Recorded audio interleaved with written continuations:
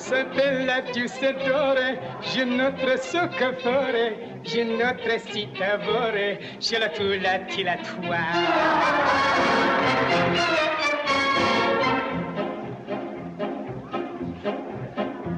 La spinach o la bouchon, si grete portobello, si rocchi spaghetto, je la tula tila toi.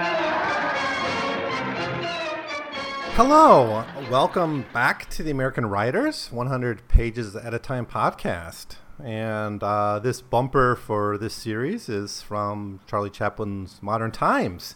So we'll be talking about film. It's been a while since I've done these recordings because I sort of ran out of books. It had to do with COVID-19. I normally will go back to Taiwan over the summers, restock in books, bring old books back. I wasn't able to do that, but I was able to get some books shipped. So I got 5 or 6 that should last me until hopefully I'll be able to travel again. So this next series, we'll be looking at the works of James Agee. I think that's how it's pronounced. Agee, not a G. Agee. James Agee. So James Agee is a journalist, of course, a very important journalist from the middle of the 20th century, known for probably his most famous work is Let Us Now Praise Famous Men, which was a collaboration with Walker Evans, the photographer. And actually, the Library of America has Let Us Now Praise Common Men with all the Walker Evans photos. I think it's all of them, as it was originally published, which is really awesome. The Library of America has collected 2 volumes of his writings. They're both very thin volumes, so each around just 700 pages. So there's 2 of them. So about 14 episodes. We'll do a quick read-through of these works. And what are we going to have? Well, what we're going to look at first is his film writing, his film work. And this is all collected in one book that was published later on. It's called Agee on Film, Reviews and Comments. So mostly this is made up of his Nation magazine columns, which he did, I think, every 3 weeks or every month or so. It didn't seem to be very consistent. But it's interesting. I'll say more about this later on, but it's very modern in the way he talks about films. I was reminded of a lot of YouTube commentators and how they deal with how they kind of make film reviews these days. But you got that. You got an essay on comedy, which I'll talk about a little bit later in this episode. So that book, there's also some Time magazine articles in there, but it's like his film writings that were collected at some point. Maybe I have the date for that. 1948? 1949? Nope. Sorry. I don't have it with me. But it's mostly his film writings from the 1940s. Oh, sorry, here I found it, 1958. That's after he died. He actually died in 1957. That's the bulk of this first volume, by the way. Then we have a few uncollected film writings. These anthologies, they always leave some things behind, so it's up to later scholars to kind of throw them together. Okay, then we have... That'll take about 5 episodes to go through all this film writing. And actually, I've been watching some of these films and trying to check them out, it's been a learning experience for me because, I haven't seen most of these films he mentions.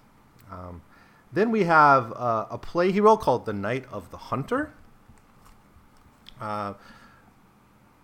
which is an adaptation of a novel. So it's kind of a Southern Gothic work. And then we have... That'll be just 1 episode, and then we have 1 episode that will cover his other journalism collected here. So that is what the first volume is. The second volume of Agee's writings doesn't have that much in it either. The bulk of this one is Let Us Now Praise Famous Men, which is about 400 pages. Then we have The Morning Watch and A Death in the Family, which are 2 of his works of fiction, and then we have some of his stories. So... That's what we have to look forward to with James Agee. So, anyways, let's jump into it and kind of get to know James Agee as we read some of his works. I will say this about him. He seems to be socialist adjacent. He doesn't seem...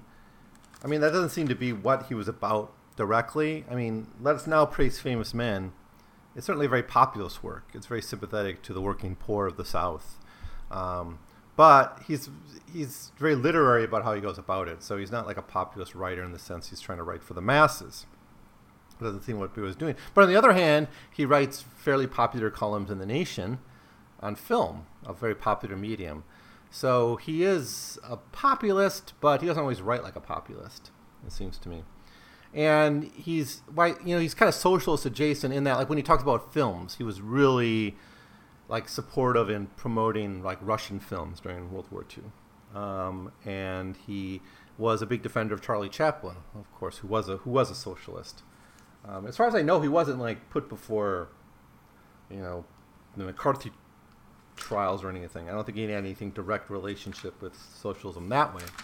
But he seems to have a sympathy there to the working class in a way. And that really comes through in his film writing, I think. In his film writing, you really do get the strong sense that he is, he expects certain quality of films, and he's someone who lambasts films he thinks are not good, and sometimes he's against majority opinion, right? Movies that have like 90% on Tomato Meter now, he didn't think much of. But at the same time, he really appreciates films that do speak to the masses. I'll give you some specific examples of this in the next couple episodes, I think. So, anyways, this is kind of a fumbling introduction, but I guess it's been a while since I've gotten into this, and I haven't read that deeply into these Agee volumes. That's kind of slowing me down too. I don't quite have a feel for them yet. But anyways, let's just go in and see what we find. So the first part of this volume, as I said, is a book called Agee on Film, which was a fairly long book which has collected all of his film writing, specifically his Nation publications. That's the bulk of it. Essay called The Undirectable Director, which is about John Huston. Another essay called Comedy's Greatest Era, which is about Buster Keaton, Chaplin, Mack Sennett, Harold Lloyd, and who am I missing?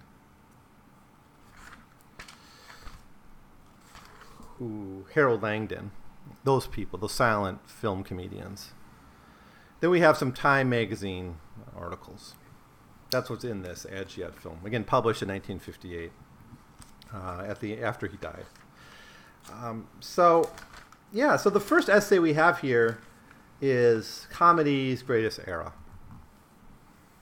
And so this is just a really, really great introduction to silent era film comedy. And I think he says something that I think we notice or we appreciate. Like if we watch, I think we're kind of in a low point of film comedy now. I think most people would agree. Like, there's, you don't go to the movies to see comedy quite the same way. I mean, there might be comedic elements in film, but that's not really what drives people to movie theaters anymore, right?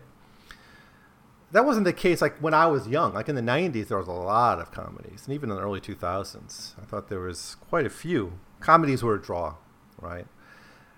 And that kind of comes and goes. And there's kind of, is the talent there to sustain it, right? Maybe it moves. And that's another thing I think Agee seems to talk about a lot, not just in this essay, but in his other essays, is how format changes and how venues change, right? Maybe, I think, much more popular now than maybe films is like stand-up comedy on like Netflix shows and things like that. Those seem to be doing quite well. Or maybe television, right? Like romantic comedies aren't really popular on the big screen anymore, but they seem to be popular on the small screen, on streaming services and things. So there's something here about like the means by which media is portrayed and how comedy has to relate to that. And I think here the big conversation is this transition from vaudeville to silent film, right? And then on the other tail end of it, the transition from silent film to talkies, right? Because Chaplin seems to be the only one who kind of made it. Plenty of people made it for the vaudeville stage to silent film, right? Or there's a bunch of people who really prospered in silent film as comedians. But how many people made it to the other end outside of that to the talkies, right? Or inverse, could W.C. Fields have been successful in a silent film? I don't think so, right? I think most people would agree that there was something about his voice acting, about his characterization through his voice, that was key to who he was, right? Even though there's some physical comedy in W.C. Fields, that's not what he primarily was. He had this much more drier approach, right? But you know, Buster Keaton, Landon, Lloyd, these people couldn't really make it into talkies, and Chaplin sort of just barely made it into talkies, right? It was really just The Great Dictator, and what's the other film's name? Monsieur Verdot, right? That's the other. Those are the two true talkies, right? Modern Times had a soundtrack, but on the film itself, but it was still a silent film. It still, the actors didn't speak. Even though the technology was there for that. So I think there's some really interesting things in this essay just about like the format and the venue, right, and the type of comedy that and the type of comedy writing that thrived in the silent era.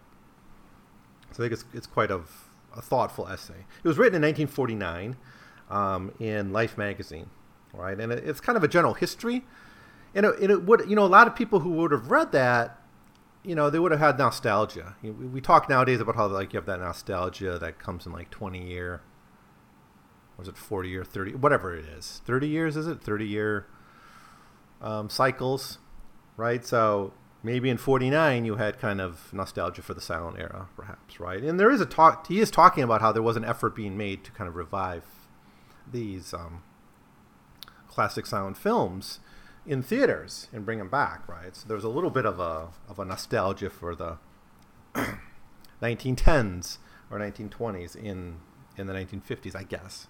I'm just saying, if this theory about the 30-year cycle of nostalgia holds, you know, that may have been what's happening.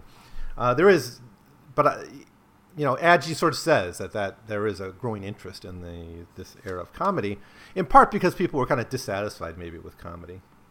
And I think that's another thing he's getting at, is like, when is there that critical mass of talent that can make a golden age, right? And what he calls here comedy's greatest era.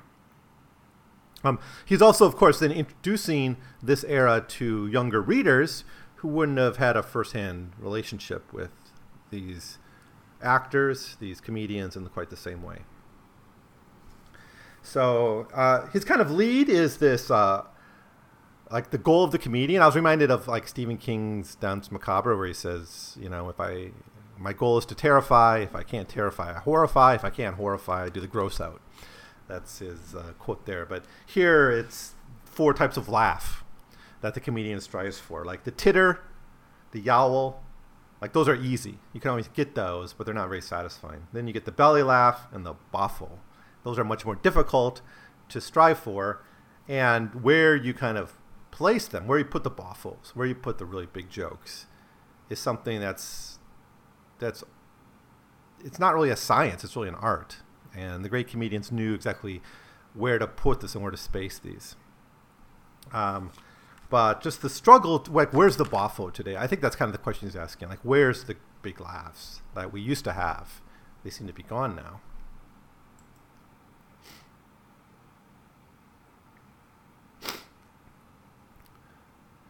Now, part of this certainly has to do with the format. Quote, when a modern comedian gets hit on the head, for example, he is most apt to look sleepy. When a silent comedian gets hit on the head, he seldom let it go so flatly. He realized a broad license and a ruthless discipline within that license. It was his business to be as funny as possible physically without the help or hindrance of words. End quote. So it's really an era of physical comedy, right? That's what the silent era is, and that's what kind of distinctive about this. Obviously, physical comedy is not gone, but that's not really the source of the big laughs anymore. I think like stand-up comedy, I'm sure it does have physical comedy sometimes, but mostly it's stories, anecdotes, and the delivery of them, right? Situational comedy, of course, but that's true in silent film as well. But the physicality of it all is key. And when he looks at these great performers, these great comedians, he focuses on their different physicality and their distinctive physicality. I think that's interesting. And, you know, a lot of these people I didn't think about much. Like, of course, I know Chaplin, and I've watched his films, but I haven't really watched the Buster Keaton films or the Lloyd films, Mack Sennett stuff. I haven't seen that. I didn't know how important he was to that, to the whole genre of silent comedy.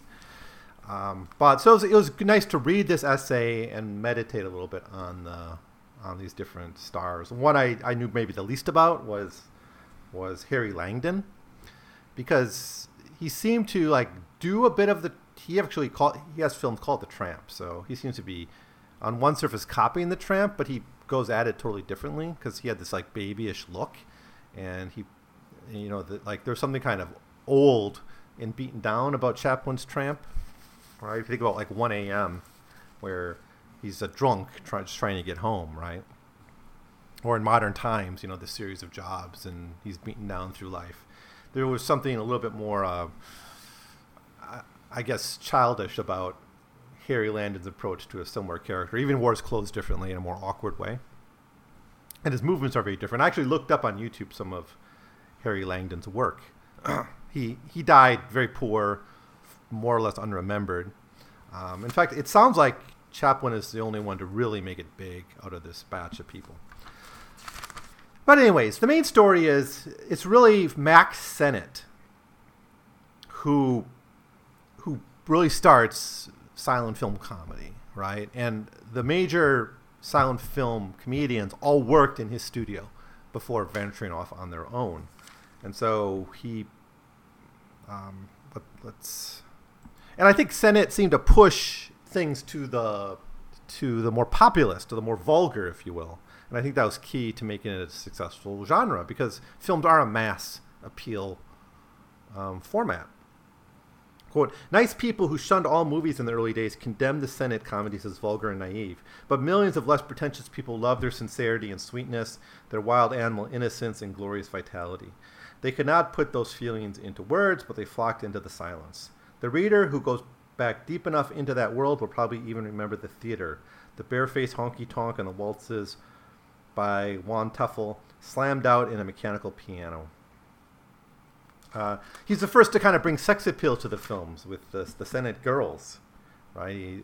He said he was inspired to do this when he saw that in the newspaper, like a girl next door photo made the front page, and the president was buried on page 3. So he's like, we need to have pretty girls in our silent films, or our films, right? So, anyways, then we learn that the greats of the silent era all kind of worked their way through Sennett's studio at one point or another.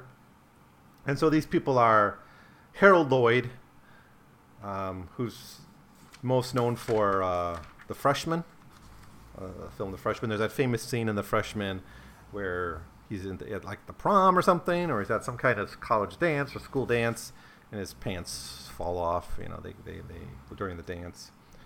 Buster Keaton, Harry Langdon, and Chaplin. And he kind of says that it's like Langdon and Chaplin are the ones who really kind of combine the heart with and kind of deeper themes, emotional themes with the comedy. But that Chaplin does it in a much more kind of humanistic and universal approach, and Langdon's appeal is much more focused. Not that he's a one-trick pony, but he had that one thing and he did it really well. Here's what Adji writes. Langdon was almost as childlike as the character he played. He had only a vague idea of his story and even of each scene as he played it.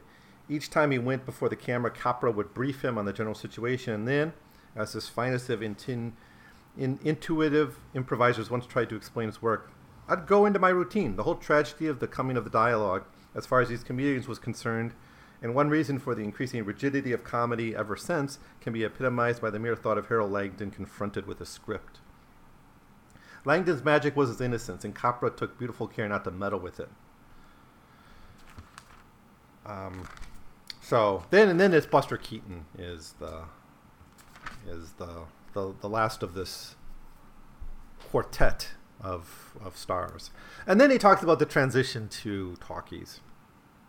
How really only Chaplin made it, but then there was like a new wave of comedians. But Adjie's not too big on these guys. He thinks there's been a serious decline in comedy since the greats, and he kind of puts W.C. Fields as the exception that proves the rule.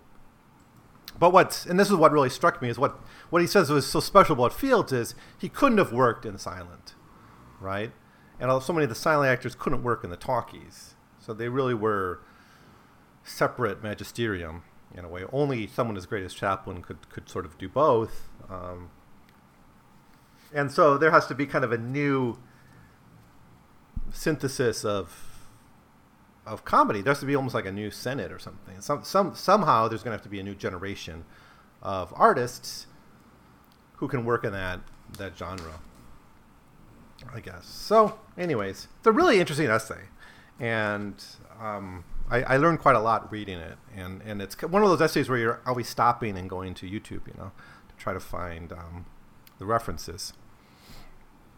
So anyways, that's how this book, Adjie on Film, begins. Then we have the Nation articles.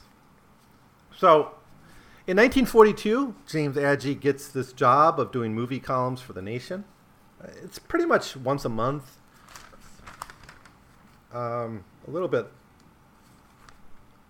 Sometimes once every 3 weeks. I'm not sure. The dates are there, but more or less it's a monthly thing. And he wrote these columns from 1942 to 1948. So obviously that's basically to the end of his life, right? So from 40 to the end of his life. And of course the war is going to be crucial to this. So it's a really great source to look at if you just want to know what Americans were watching during the war, right? Now, this is what the editor here says. Margaret Marshall, then literary editor, gave him free rein to cover what he wanted and to write as he pleased. As a result of her understanding attitude, the reviews became the highly personalized expression of an extremely gifted and sensitive American artist. I don't disagree. But that's what kind of struck me about this is when I started reading these, I'm thinking, he's like a YouTube movie reviewer. It even has like a year-end roundup. Like, obviously, internet YouTube movie reviewers often do that. They'll say, like, at the end of the year, what movies did we not review? Which did you see? And what was the best? Top 10. He doesn't do it in such a vulgar style. He doesn't have a top 10 list, but he does at the end of the year kind of give his overall impression of the year's films. And the articles themselves, sometimes they're in-depth reviews of one work. They're very personal. They're very much his personal reactions. They're not really trying to be objective.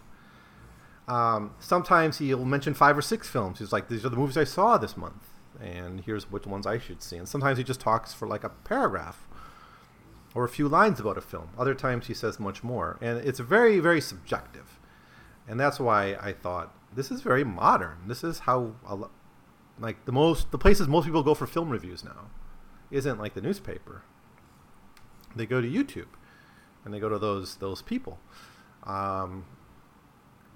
And yeah, so that's I don't know if he pioneered this style, but it just struck me as kind of modern.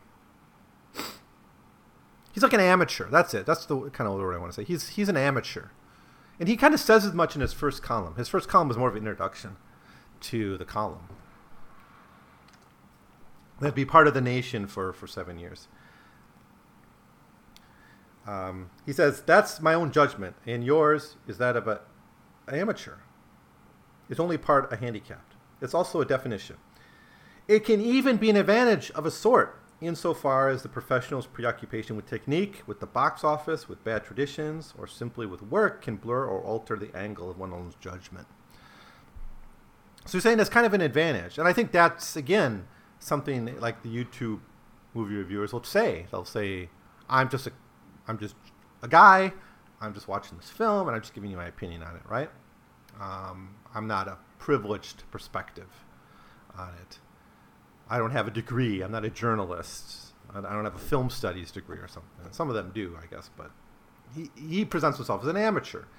And I think that's this kind of populism in Agee, which I really appreciate. And like, even though his writing can be very, very challenging, like in Let Us Now Praise Famous Men, some of the most challenging writing out there. But other times, in that same work, it can be very simple and straightforward, but profound, in meaning, and also very profound in. But other times he goes straight modernist, right? And it's like you're reading James Joyce. So, anyways, I think. That's what he's trying to argue here. He's arguing this first essay here, which is dated December 26th, 1942, so a year after the U.S. enters World War II. He's trying to say, I'm just an amateur. I'm just giving my perspective on this.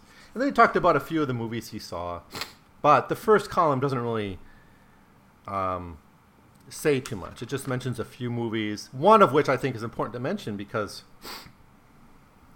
we start to get a sense of his attitude towards the war and the film was about the war. Because he's a great defender of the Army orientation films. I'll say more about those in a bit. But he's also very sensitive to how the enemy is portrayed in films. So I'll just read what he says about one film.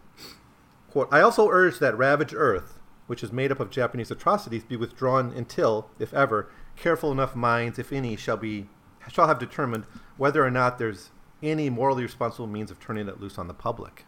Now, Ravaged Earth really is just a film of a propaganda film of sorts, of newsreels and other reporting on Japanese war atrocities. And why does Agee think it should be withdrawn? And I get the sense he doesn't want to see the enemy painted as an inhuman villain, in a way. Or is it just the nature of these atrocities? I don't know, because he's going to talk later on about a Disney film, like Winning the War from the Air or something. I'll get the name when I get to it. And he says, bombings talked about with no attention to enemy civilians. And Disney was being accused of kind of whitewashing and sanitizing everything even back then. Because that was a Disney film and it was animated. At least the animated parts were done by Disney. So I don't know. I just think it was an interesting response, as he thought a film just talking about Japanese atrocities was dangerous in some way. His next column looks at is a very different type of essay. This one primarily it's a negative review of Tennessee Johnson.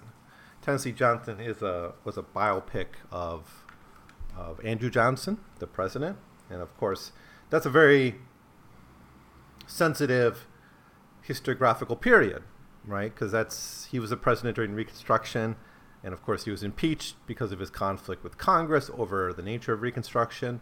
He was a Southerner from Tennessee. He had slaves, I believe. Picked by Lincoln for his second term, because he was sort of someone who could get support from the border states, right? When he wasn't sure he was going to win re-election. He chose Andrew Johnson for that reason. And he ended up being a disastrous president who tried to slow down Reconstruction and ran contrary to the radical Republicans who wanted a more racially egalitarian society in the South, right? Now, not that this stuff is talked about in this movie review. And in fact, he kind of says it's not really the job of filmmakers to deal with what is important to you and the audience. But he does say this. I mean, he's kind of offended by the ahistorical nature of the film, right? I think there's a deeper criticism that he doesn't quite get out that maybe he could have. But here's what he says. He says, since Americans of the 19th and 20th centuries differ in face, bearing, speech, and spirit as deeply as the men of different races, scour the country for atavisms and actors who can at least suggest a difference and preserve us from any more of these affable masquerades. He also complains about the class dimension of the film writing. In this film, instead, where the common people are intended to mean so much, the one faintly convincing rule faces Heflin, the character in the film, when he briefly recalls Bartholomew's in the first production of Tolerable David. Much more nearly typical is a bit by the supposed country boy who has a city face and body and a new straw hat, which is scissored into calendar reminiscence of a Whittier poem. So anyways, he doesn't think much of this film for a variety of reasons. It seems that I looked at the movie poster. It kind of is presented as a comedy, but I've never seen it. He mentions a few other movies here, but here's one. One that's kind of interesting here is he is very, very interested in the war films, propaganda or films about the war, and he criticizes one. It's a short.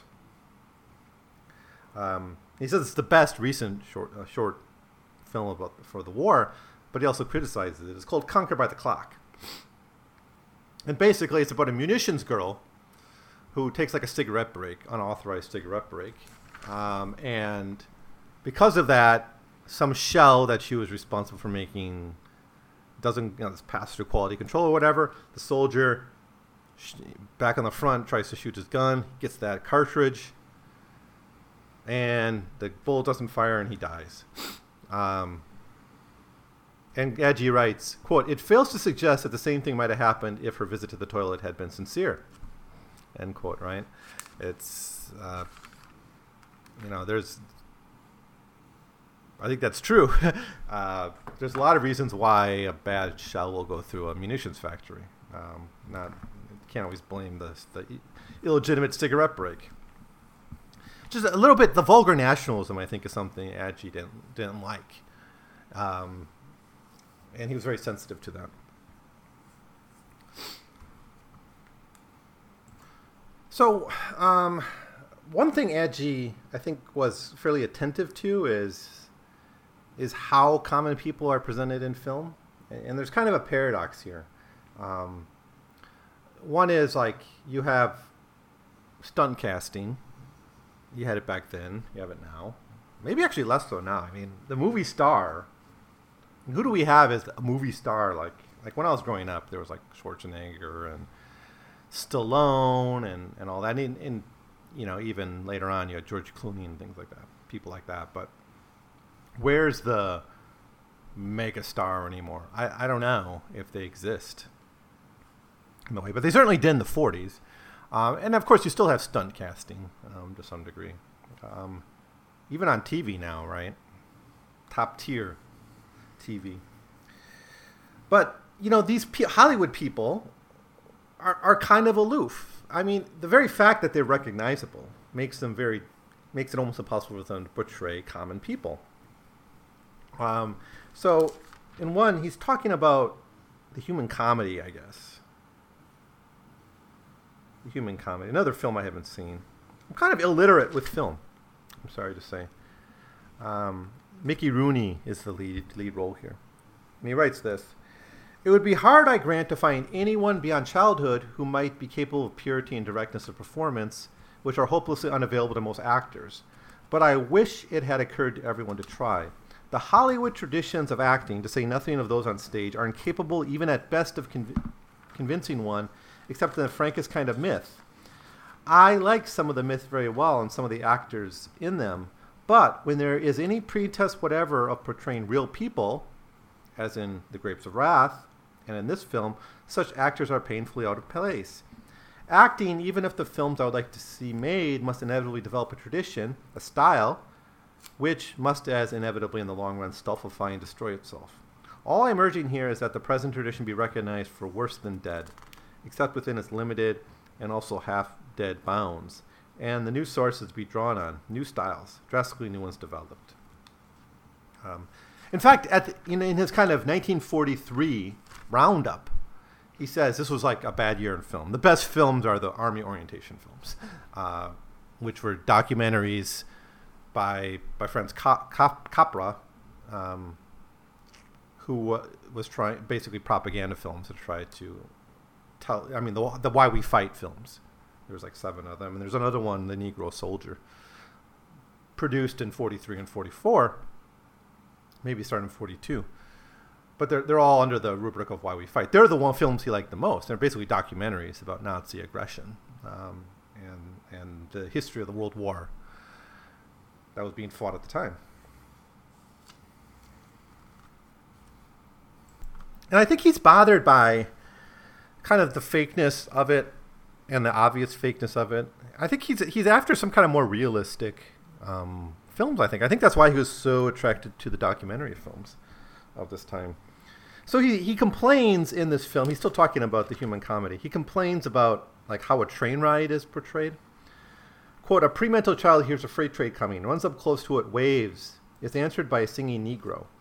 Made within the imagination from the point of view of the child, and the plain fact this could have been a roaring and miraculous half-minute, not one thing in it is taken advantage of. To make the shame complete, the Negro himself has a fruity vibrato of a well-trained singer. On another train, deep in the night, he referred to as an American night, crowded troops on their way to war get tired of talking and singing songs, and by gradual stages take to singing a moody and Sankey style hymn. I think it's perfectly conceivable, or perhaps inevitable that they would, but if they did, it would take some doing. And if we get it, it could be unforgettable.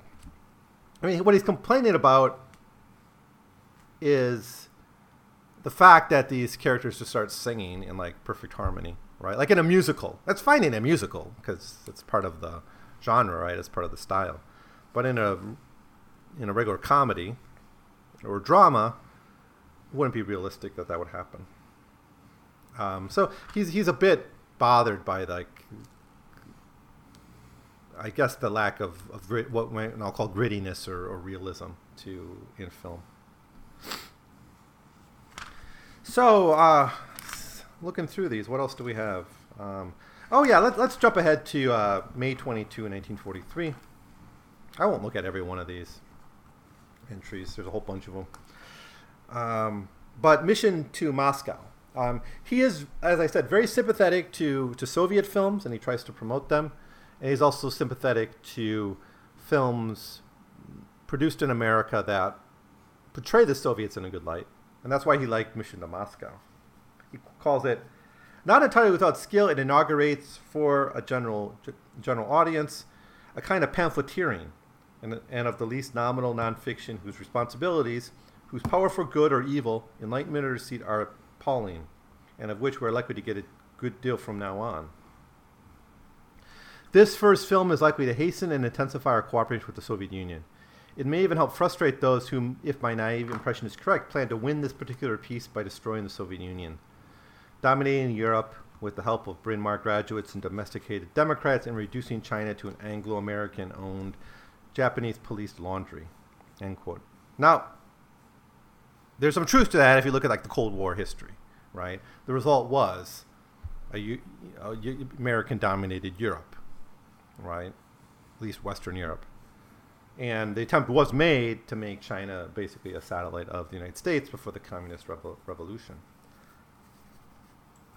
And he's just glad to see the Soviet Union presented as an ally in the fight against fascism, right? So he very much liked this film. There's another film later on he talks about. It's in this section somewhere. I'll just jump ahead. It's called The City That Stopped Hitler, Heroic Stalingrad. And this is a Soviet film. I looked it up. You can find it on YouTube, but it's all in Russian. I guess I don't think Aji read Russian. So I guess that film was translated and performed in the United States. But it's a Soviet documentary about the Battle of Stalingrad. But anyways, he really liked the Army orientation films, as I said. He loved the films in the Why We Fight series by Frank Capra. Frank Capra was hired by the U.S. government to make a series of films, documentary films, that would basically be orientation films for U.S. soldiers. And they would watch these films know the state of the war, know the buildup, why the war was fought, and the part of this, and then they were later on distributed to the public, in theaters. And the goal was to convince Americans that their tendency was towards isolationism, that this war was worth fighting. And I think it worked to a degree, although it's not clear the film themselves did that, but certainly the U.S. changed its attitude towards foreign policy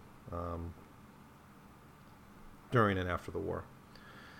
But I think there ended up being 7 films in the Why We Fight series, and then there was another film Frank Capra made called The Negro Soldier, which is it's a 40-minute little documentary. It's a preacher talking to a congregation about American history and blacks' role in it. It is it skips over a few things that would have emphasized racial conflict, like the Civil War's mentioned, but not slavery.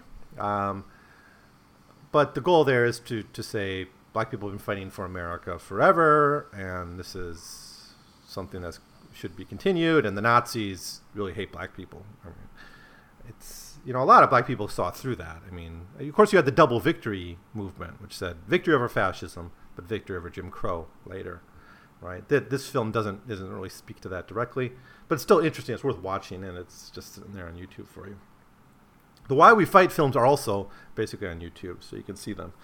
The first of these that Agee talks about is Prelude to War, which kind of goes through the history of fascism. And he really, really likes these films. Just as kind of being a statement against fascism, as being a kind of a moral argument for the war. That doesn't that doesn't fall into caricature. I think that's one thing he liked about it. Maybe because there are documentaries, they have this realism. In fact, a lot of Capra used a lot of actually Nazi propaganda, and just repurposed it, right? Changed the music, changed the context. Films that would have showed, oh, look at the Nazis marching into Russia, victorious. He reused that same newsreel footage to say, oh, look at these evil conquerors going into Russia. Was able to change the context a little bit. He says of Prelude to War, there is a long, pouring, speechless sequence, intelligently sustained by rudimentary drum beats of marching children, youths, and men, which is a virtuoso job of selecting and cutting, and the grimmest image of fascism I have seen on the screen. What else do we have here? Oh, the Disney one, Victory Through Air Power. That's the name of this film. So this was, I think Disney did the animation for this. No, I just looked it up. It was actually produced by Walt Disney, released by United Artists. It got Academy Award nominations. Best music score of a dramatic or comedy piece. So it's based on a book by Major Alexander Cervensky about, he's a Russian-American kind of theorist of air power. So I think this film was kind of animated and kind of an educational film. But he's upset. He's kind of upset about this film in that it kind of washes away the violence of air power. It kind of makes it seem like, it's cartoonized. Quote, I noticed uneasily that there was no suffering or dying enemy civilians under all these proud promises of bombs. No civilians at all, in fact. Elsewhere, the death-rendering virtues of the Cervensky scheme, if he's right, are mentioned. But that does not solve the problem. It was necessary here either, 1, to show bomb civilians in such a manner as to enhance the argument, 2, omit them entirely, or 3, show them honestly, which might have complicated an otherwise happy sales talk. I am glad Method 1 was not used, and of Method 3 I realized that animated characters so weak, at least as Disney uses them, in the whole human world, would be particularly inadequate to human terror, suffering, and death. Now, just as a side note, their cartoons have been able to do this. What's that film? Graveyard of Fireflies or whatever. But anyways, he goes on. Even so, I cannot contentedly accept the antiseptic white lies of Method 2. The sexless sexiness of Disney's creation has always seemed me queasy, perhaps in an all-American sense. In strict dissent from it is this victory in a vacuum, which is so morally simple a matter and so salubrious for the post-war, if only it were true, of machine eat machine. I think there's a lot of wisdom there. And it's still an issue, I think, in action films and war films. Of course, they're better, by and large, in showing this, but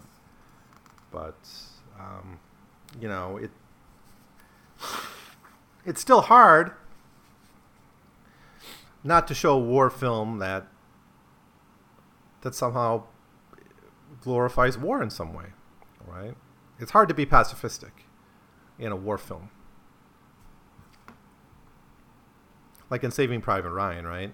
You're still sort of rooting for the Americans. The Americans are still, they still hold that town or whatever, that bridge against the Germans. They're still, those sacrifices had a meaning beyond just Saving Private Ryan, right? Maybe 1917 tries to do this a little bit better. I don't know. Let me know what you think. What other movies did Agee see here? For Whom the Bell Tolls. He didn't like For Whom the Bell Tolls. A Hemingway adaptation.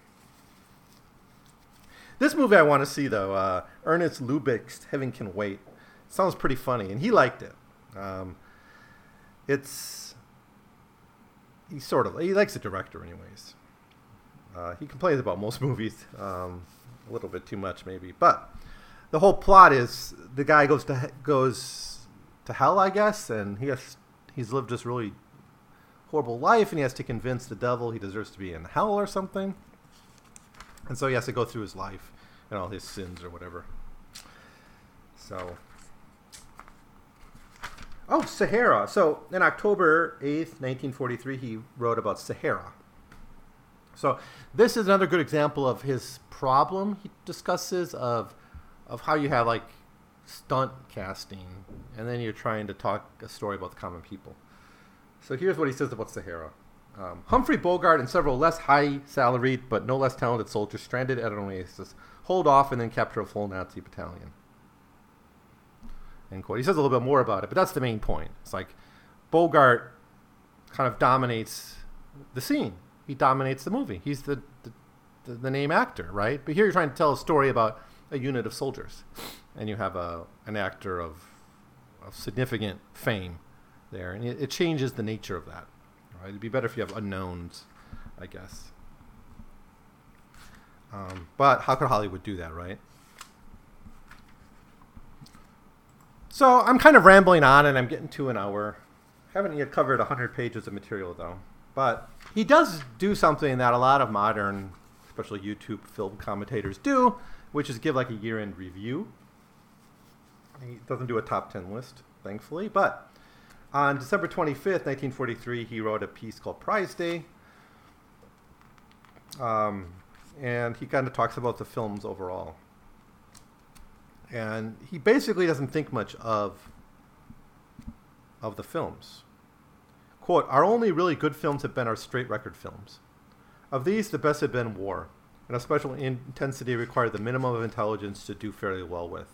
Of these, we can still have no idea how much is kept from us or what good or insufficient reason. Of the material we have seen, it's clearly that nearly always, when there has been a chance to prepare for the shot through the mind and mind's eyes rather than through the eye purely of courage and of the camera, the mind has been painfully inferior to the possibility offered.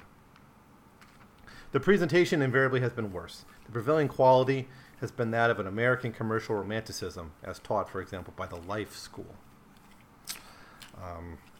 So I think he wants kind of a seriousness, a realism, a naturalism, if you will, of film in wartime. And he says you can only really get this in the documentary films, the newsreel films.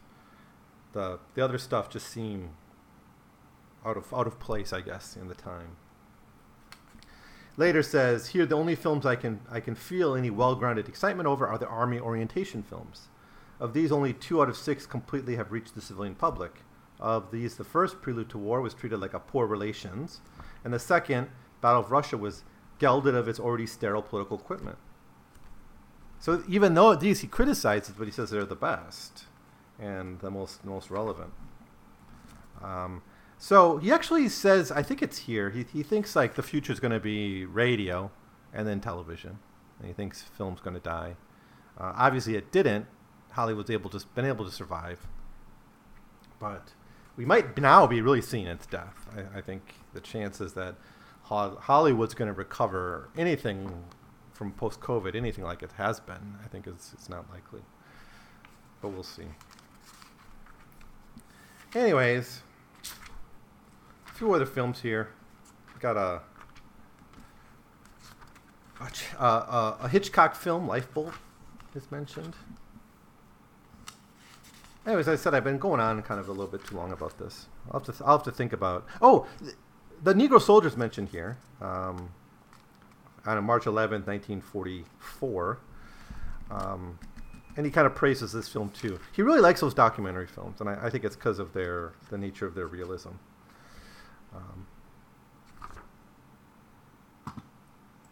Well, anyways, I'll take better notes next time and be clear about which movies I want to talk about. But yeah, the next episode will cover Adjie's writings from March 18th, 1944 till September of 1945. So pretty much to the end of the war. To the end of the war, yeah. The war would have been over by then. And we'll see what he says about those. I think it's going to be fun. I think in the next 4 episodes, we're going to follow Adjie's views about film. Which films he liked, what he thought the future film would be, all that. So I've been having fun because it's given me a chance to kind of learn about films that I didn't know about and never probably would have thought about looking at or even checking out on Wikipedia. So I think it's useful to read a book like this because it does kind of open your mind to works of art, good or not, that are out there and ready to be consumed. But anyways, let me know what you think about any of this stuff. World War II films in particular produced in the United States or not. He read he watched some non-American films. But yeah, or James Adjie in general. I suppose I should try to get you some of his biography next time as well. I'll try to do that. But anyways, I'm enjoying this. Glad to be back, giving you my thoughts on American writers. So yeah, I'll see you next time. Thanks for listening.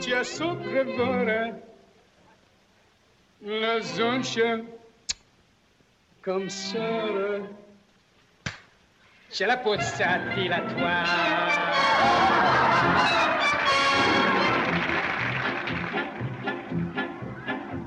J'ai notre seule mine, j'ai notre seule cantine.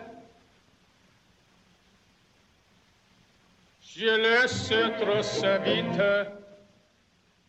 je la tasse à Villatoire.